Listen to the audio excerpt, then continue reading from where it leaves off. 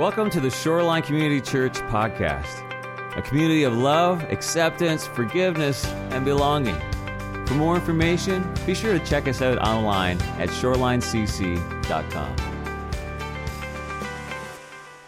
We will be sharing this morning. We're going to continue on our series. We're going to be in Romans chapter 7 as we continue in this series, Raised to Life. Have you enjoyed this study out of Romans? What a great book, and there's some great stuff ahead. Wait till chapter 8. It's coming. It's going to be one of my favorite chapters in Scripture. Of course, I got assigned chapter 7, but 7 really helps you understand 8, because here's the struggle and here's the victory, and so it's this great understanding of what we have received from Christ. So let's start in verse 7, and let's just read this whole passage down to the end of this chapter. Well then, I'm reading out of the New Living Translation. Am I suggesting that the law of God is sinful? Of course not. In fact, it was the law that showed me my sin. I would never have known that coveting is wrong if the law had not said, you must not covet. But sin used this command to arouse all kinds of covetous desires within me. If there were no law, sin would not have that power. At one time, I lived without understanding the law, but when I learned the command not to covet, for instance, the power of sin came to life, and I died. So I discovered that the law's command, which were supposed to bring life, brought spiritual death instead. Sin took advantage of those commands and deceived me. I used the commands to kill me, but still the law itself is holy, and the commands are holy and right and good. And so what he's just saying is the law is good. It shows me my sin, and that's good. It's good that we have sin revealed to us so that we can do something about it. So that's kind of a summary of that paragraph. Let's continue. But how can that be? Did the law, which is good, cause my death? Of course not. Sin used what was good to bring about my condemnation to death so we can see how terrible sin really is. Key passage there. It used God's good command for its own evil purposes. So, the next section, struggling with sin. So the trouble is not with the law, for it is spiritual and good. The trouble is with me, for I am all too human, a slave to sin. I don't really understand myself, for I want to do what is right, and I don't do it. Instead, I do what I hate. But if I know that what I'm doing is wrong, that shows that I agree with the good law, so I am not the one doing wrong. It is sin living in me that does it. And I know that nothing good lives in me. That is my sinful nature. I want to do what is right, but I can't. I want to do what is good, but I don't. I want to do what is wrong, but I don't do what is wrong, but I still do it anyways. But if I do what I don't want to do, I am not really the one doing it, and sin is living in me. And so there's this tension, this struggle. You get this sense of Paul is wrestling through this saying, yikes, it's this nature that I'm still having to deal with. I have discovered the principle of life that when I want to do what is right, I inevitably do what is wrong. I love God's law with all my heart, but there is another power within me that is at war with my mind. The power makes me a slave to sin that is still within me. What a miserable person that I am. Isn't that encouraging? How many here, kind of felt this tension, like, oh, yikes, we feel this. Who will free me from this life that is dominated by sin and death? And then I am so thankful we come to verse 25. Thank God. The answer is in Jesus Christ our Lord. So you see how it is. In my mind, I really want to obey God, but because of my sinful nature, I'm a slave to sin. A little summary of what he just said there. Then we go into the marvelous chapter of no condemnation for those who are in Christ Jesus. So I don't know if you've ever read the book entitled Jekyll and Hyde, or Dr. Jekyll and Mr. Hyde. A short summary of that book is kind of this tension between these two people living within Dr. Jekyll. And Dr. Jekyll invented this potion to kind of bring out the Mr. Hyde for his advantage, but then started to lose control of Mr. Hyde, the evil Mr. Hyde, and who was a murderer and committed all kinds of atrocities. And pretty soon, Dr. Jekyll, who thought he could control Mr. Hyde, loses control, and it's kind of this tragic story of this struggle within. What I found interesting as I was kind of reading a synopsis of that book is that Robert Louis Stevenson, the author of that book, was a believer. And somebody asked him, how did you arrive at this storyline of these two people living in, the same body? And he said, because I lived that out as a believer, wanting to live for God and still wrestling with this old sin nature that can take me back into sin. And so it is this classic picture that Paul just painted here of Jekyll and Hyde, of this desire to serve God and sometimes failing. And how many of us have struggled with that tension that is inside of us? We are new creatures in Christ. All things have become new, yet we do have that gravitational pull that can pull us back, the propensity for sin in us, and we wrestle with that. So I would confess today that is very much a part of this Christian walk, figuring this out. We need to figure this out. This is a big deal for us in our Christian walk, and we struggle with this. So let me ask you a question. Do you want the short answer, the short sermon, or the long sermon? The smarty. So how many want let me get out my meter. How many want the short sermon this morning? All right, how many want the long sermon this morning? Oh, wow, you guys aren't being honest, but that's all right. Thank you. Here, as Pastor Dwayne said last week, here's the short sermon. Stop it. Just stop it. And that's probably not the best counseling approach, probably not the best preaching approach. I wish it could be that easy. We can say, just stop it. Oh, okay, we will stop it. But there's that need to hear the Word of God to kind of work us over and convince us and help us, encourage us. And I think I want to give you that this morning, just a word of encouragement. So we're going to look at 3 approaches to this whole thing of sin.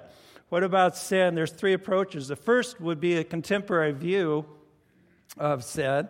And next slide.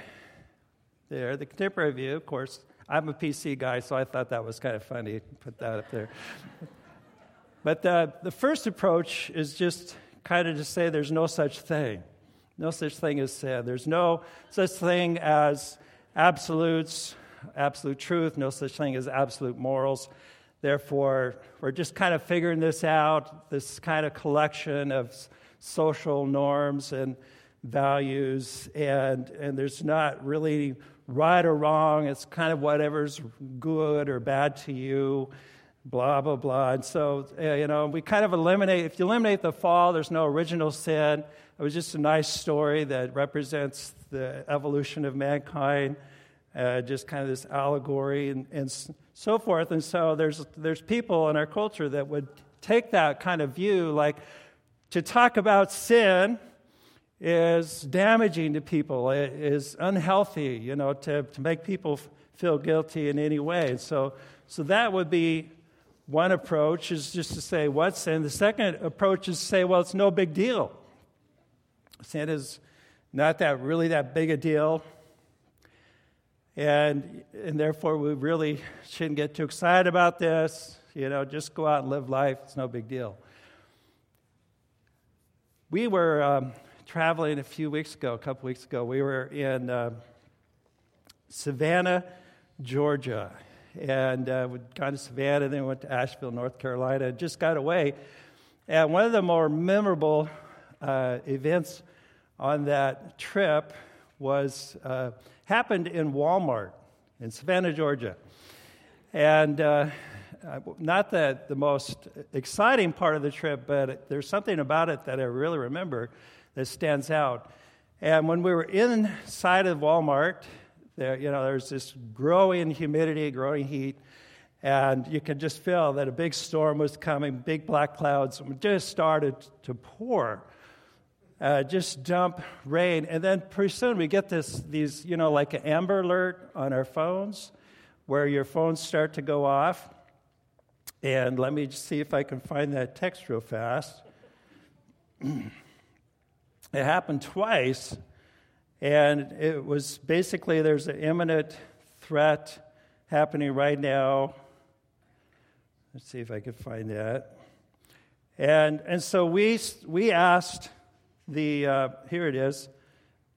This happened twice. Imminent extreme alert, tornado warning in this area till 5:30 p.m. Take shelter now. Check local media. And so our phones are going off. Melor's getting this. So we're thinking, okay, we're from the Northwest, so we don't know what to do. And so we,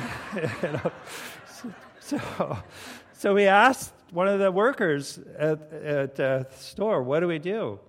And you had thought that we'd have asked her what was the meaning of life. She just had this blank look on her face, like she'd never heard of such, what do you do if there's a tornado that's ready to hit Walmart? And so I thought, great. So she said, well, let me go check. So she disappears, never comes back.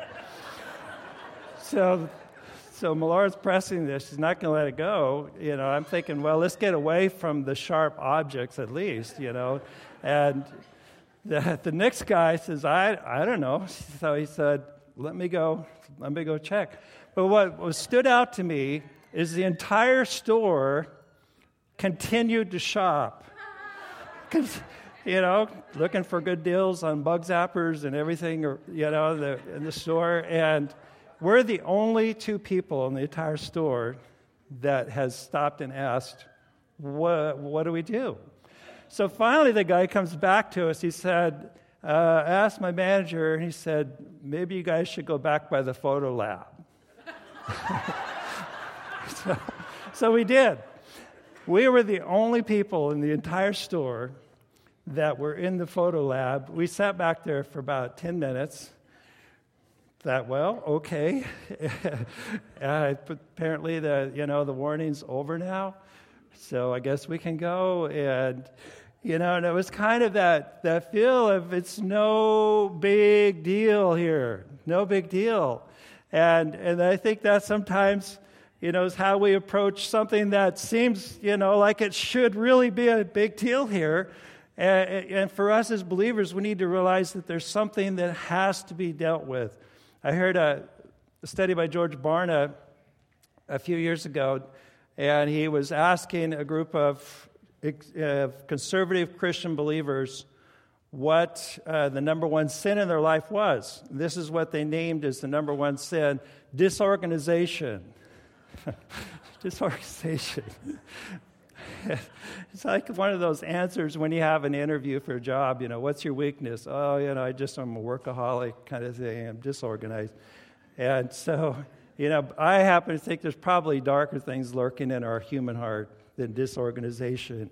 So let's talk about the biblical view and talk about it really is a big deal that we need to understand here, that sin is an invasion of everything that God has created. He originally designed us, created us in His image. It was perfect.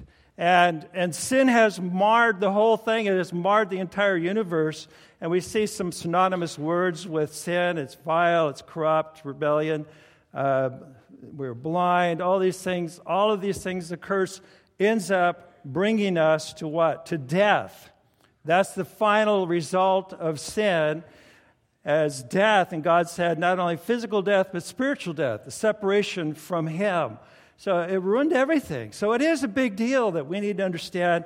We have to face it. We have to deal with it. We can't just dismiss it. Jeremiah said, the heart The human heart is deceitful above all things and is desperately wicked. Earlier on in Romans, Paul used a word in chapter 1. You can read that later. A big part of chapter 1 is dealing with this, the fallen nature of mankind. And you can start like in verse 28 and go on down. I won't read the whole thing, but he says twice in that description of sin, he uses the word depravity, which is a really important word to understand what sin is all about. We would think, well, somebody that's depraved is the worst of the worst, serial killers, we'd think there's only a few people depraved. But what that word means to help us understand is it's the culmination of all the lostness, all the fallenness in all of us. All of us have sinned and fallen short of the glory of God. All of us are depraved. And that word, to understand that, means that we are helpless to fix ourselves, and we are helpless even to want to fix ourselves. And so that is a clear understanding of this inner nature, this old self that we are overcoming, as that it is very fallen, it is very lost, it is very helpless, and we need an answer desperately. And so Paul is saying, so this law that came by God exposes our sin. It's like a mirror. And if we see something in the mirror that we don't like, what do? You break the mirror, right? Get rid of that mirror. It's making me look old, older all the time. That's crazy. And so we do that same thing with the law, saying, well, let's just get rid of any rules, get rid of the law. But we come to a really important verse in verse 13. Let's read this again. So, did that which is good then become death to me? By no means, but in order that sin might be recognized as sin, it produced death in me through what was good, so that the command of sin might become utterly sinful. Is that kind of interesting? Sin might become sinful. And so let's just see it for what it is. We can see how terrible sin really is. I was thinking about this, the cheapening of sin, and I wrote in my notes, he said, I thought this out. When we cheapen sin as no big deal, we also cheapen our salvation. Because our salvation is bought with the precious blood of Christ. So if it's no big deal, then why did Christ die for us? When we recognize the deep destruction caused by sin, we realize the deep freedom of forgiveness and transformation. So we're going from darkness into light, and the darkness is dark. But I tell you, when you understand how marvelous the light is, it's amazing. And so we have this gospel of truth that's the hope of a broken world. And so recognizing what a big deal this is helps us in being able to share the great news of salvation.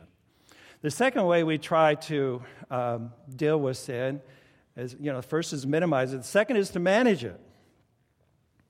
Somehow that I will become an expert, and Paul is trying to bring that out in this, saying, I was kind of the expert in this. Paul was he was a Pharisee. That word means to be separate, divide, to be distinguished.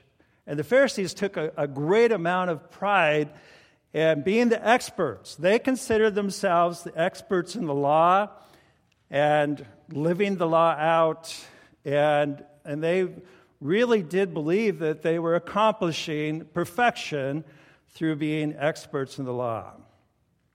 It's interesting, if you follow out Orthodox Jewish beliefs, today it's even a continuation of that. They have 39 categories of Shabbat, so you could take that and just continue. That just continues. They continue to explain it and define it and refine it. And so they have 39 categories of how you celebrate the Sabbath without working. And they find ways around that.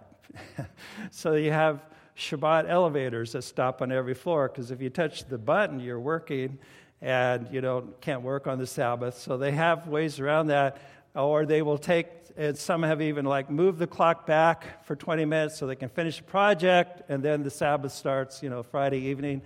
And all these, these little fine things, they put tape on the refrigerator so that if you open the door, the light doesn't come on, which is work. The light is a spark. You're making fire. It's one of the categories. You can't do that. And I think that has to be exhausting. And God, who has given us the Sabbath so that we can have relationship with Him, do you think He's bothered by the fact of a light coming on the refrigerator? He wants to have a relationship with us.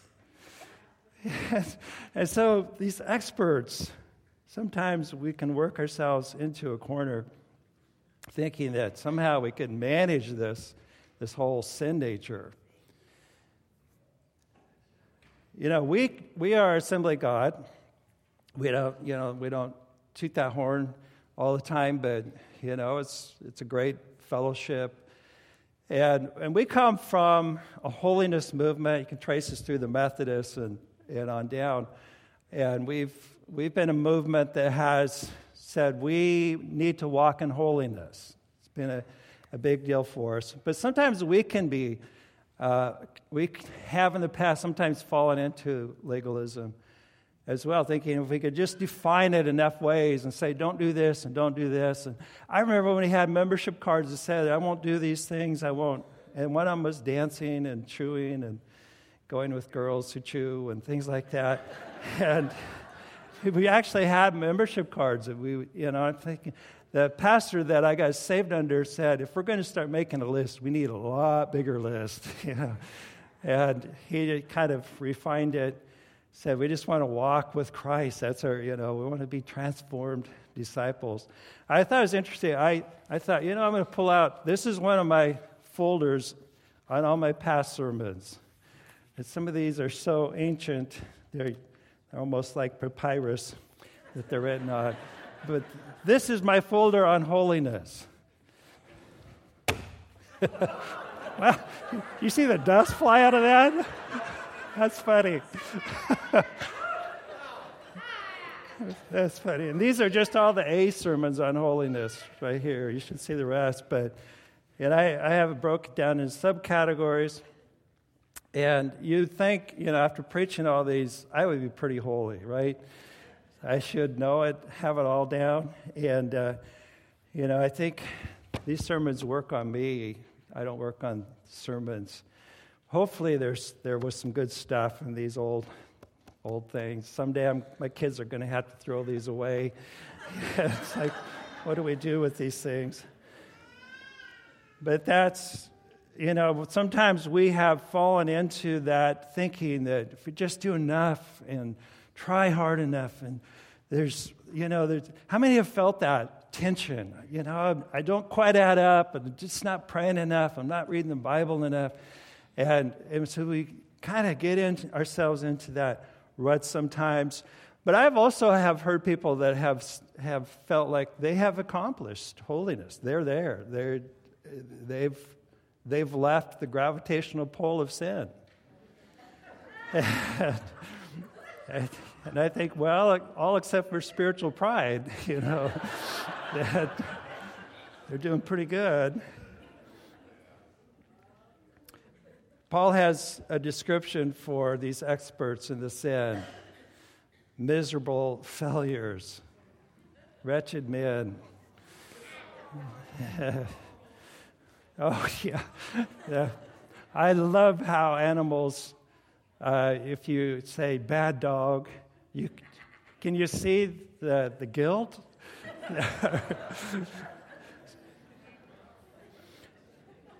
And just that reminder, let's show the next one. Nope. I have not seen your lipstick. And I thought that is describing verses 14 through 24, that I do the things I shouldn't, I don't do the things I should, And we're just like that. We are all guilty. We have that lipstick all over our face. We have all failed.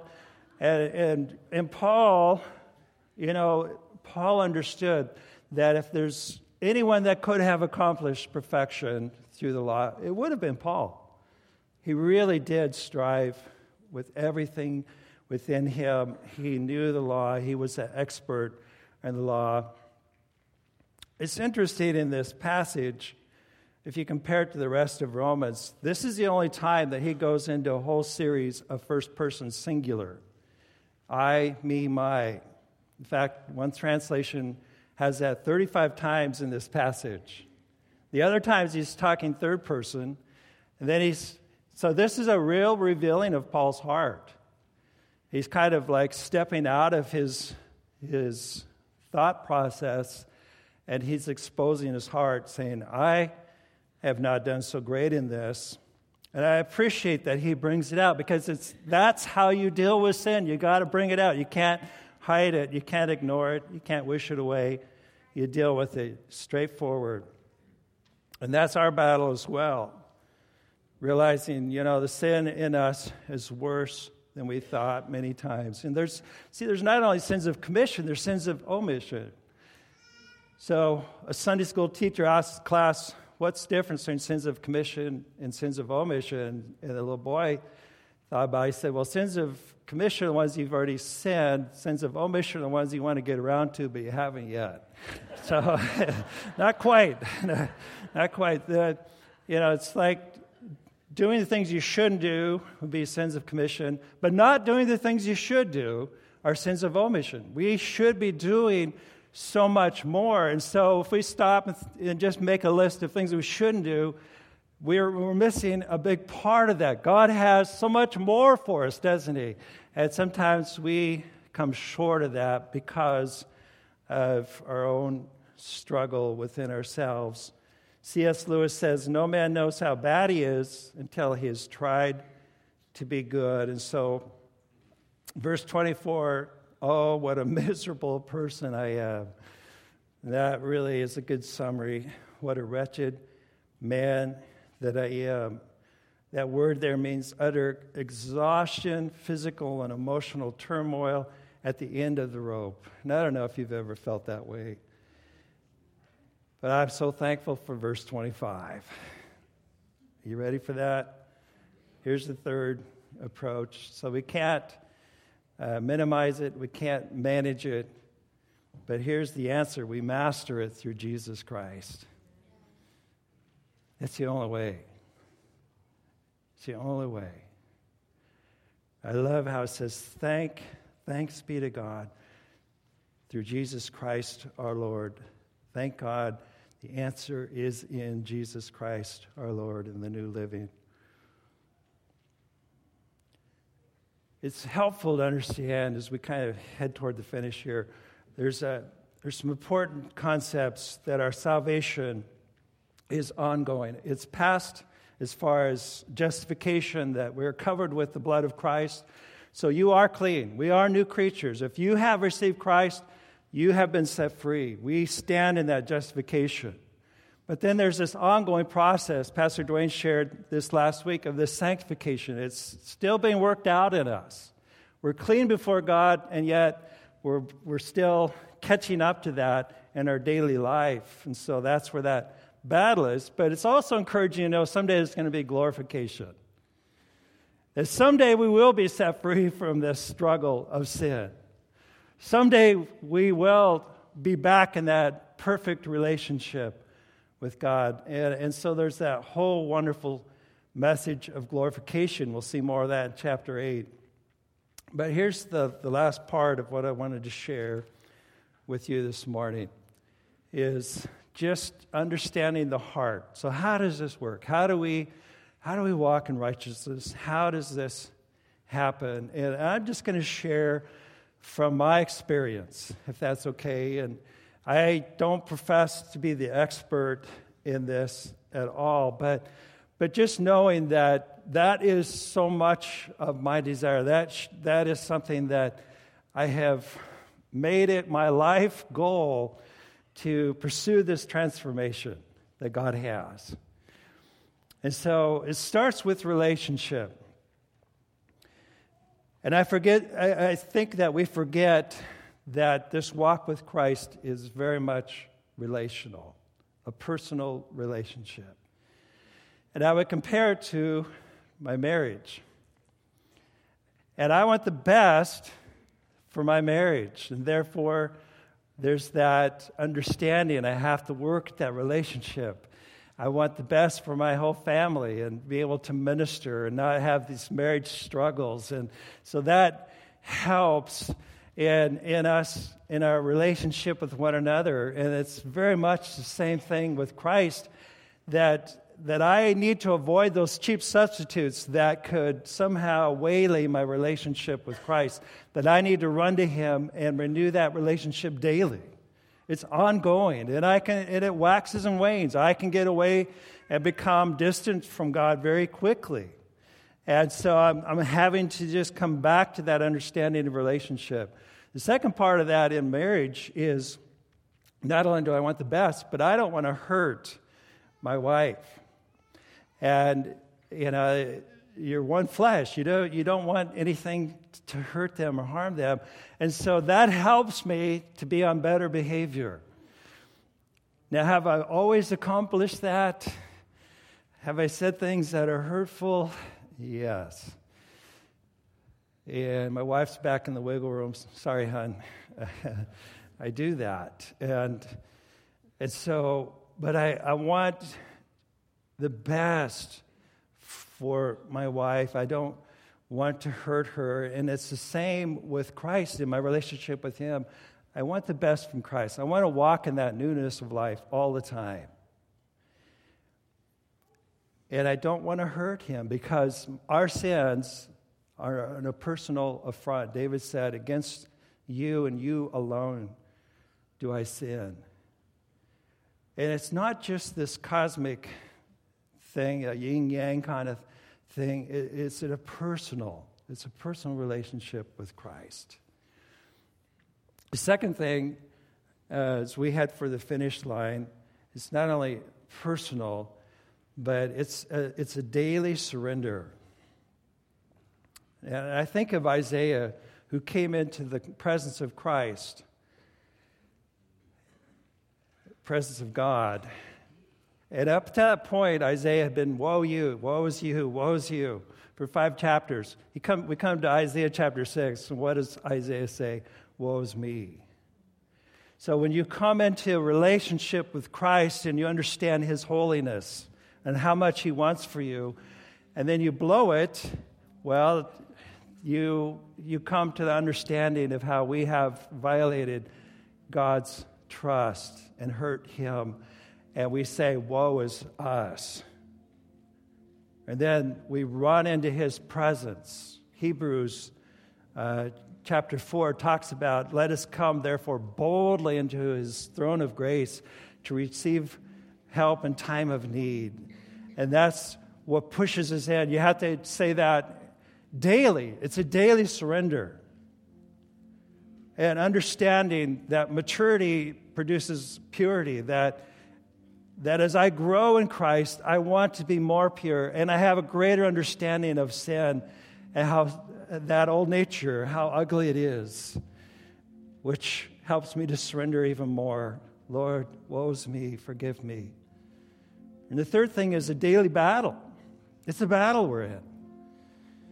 Pressing in, and that scripture in Mark, where Jesus said, take up your cross and follow me daily. It's a daily battle, saying I have to do this. In 1 Corinthians chapter 9, Paul talked about running this race with diligence. Run to win. Run to, push through this pain, as Pastor Dwayne, I think, is probably feeling right now, run to win. And wouldn't that be something if they won the marathon this morning? But I think they just want to finish. And that's a big accomplishment. But for us, we say we take our body and subject it and push and stop feeding the old nature. It's a battle. There's two dogs living in you. Which dog is doing the best? It's whichever one you're feeding the most. Don't feed it lipstick, So it's that, those two natures. So what are you doing to feed the spiritual natures? Not just not doing the don'ts. And so all those things have helped me in this wanting to push in. And Malora and I are at a point where we're just leaning on God, trusting Him. On March 6th of this spring, we found out Malora has CLL, chronic lymphomic leukemia. And so she's battling with this, and we're just trusting God. And we're at a point where I want to do everything I can to receive everything God has. And so this fresh intensity to press in has become even more real for me. Wanting all that God has. I don't want to be in the way of that. I want everything that He has for me. Let's pray. Father, I just thank You that You help us in this struggle, and it really is a real struggle. All of us are dealing with this. There's no person here that is doing this alone. And Lord, I thank You that we can overcome those things. And it is that daily surrender. I need to keep it fresh. Lord, sometimes we kind of coast, and then we get still. And then we get into trouble. And Lord, I pray we would keep it very fresh, alive, filled with joy, filled with power and strength. Lord, I thank You that You're here for us. We pray in Your precious name. Amen.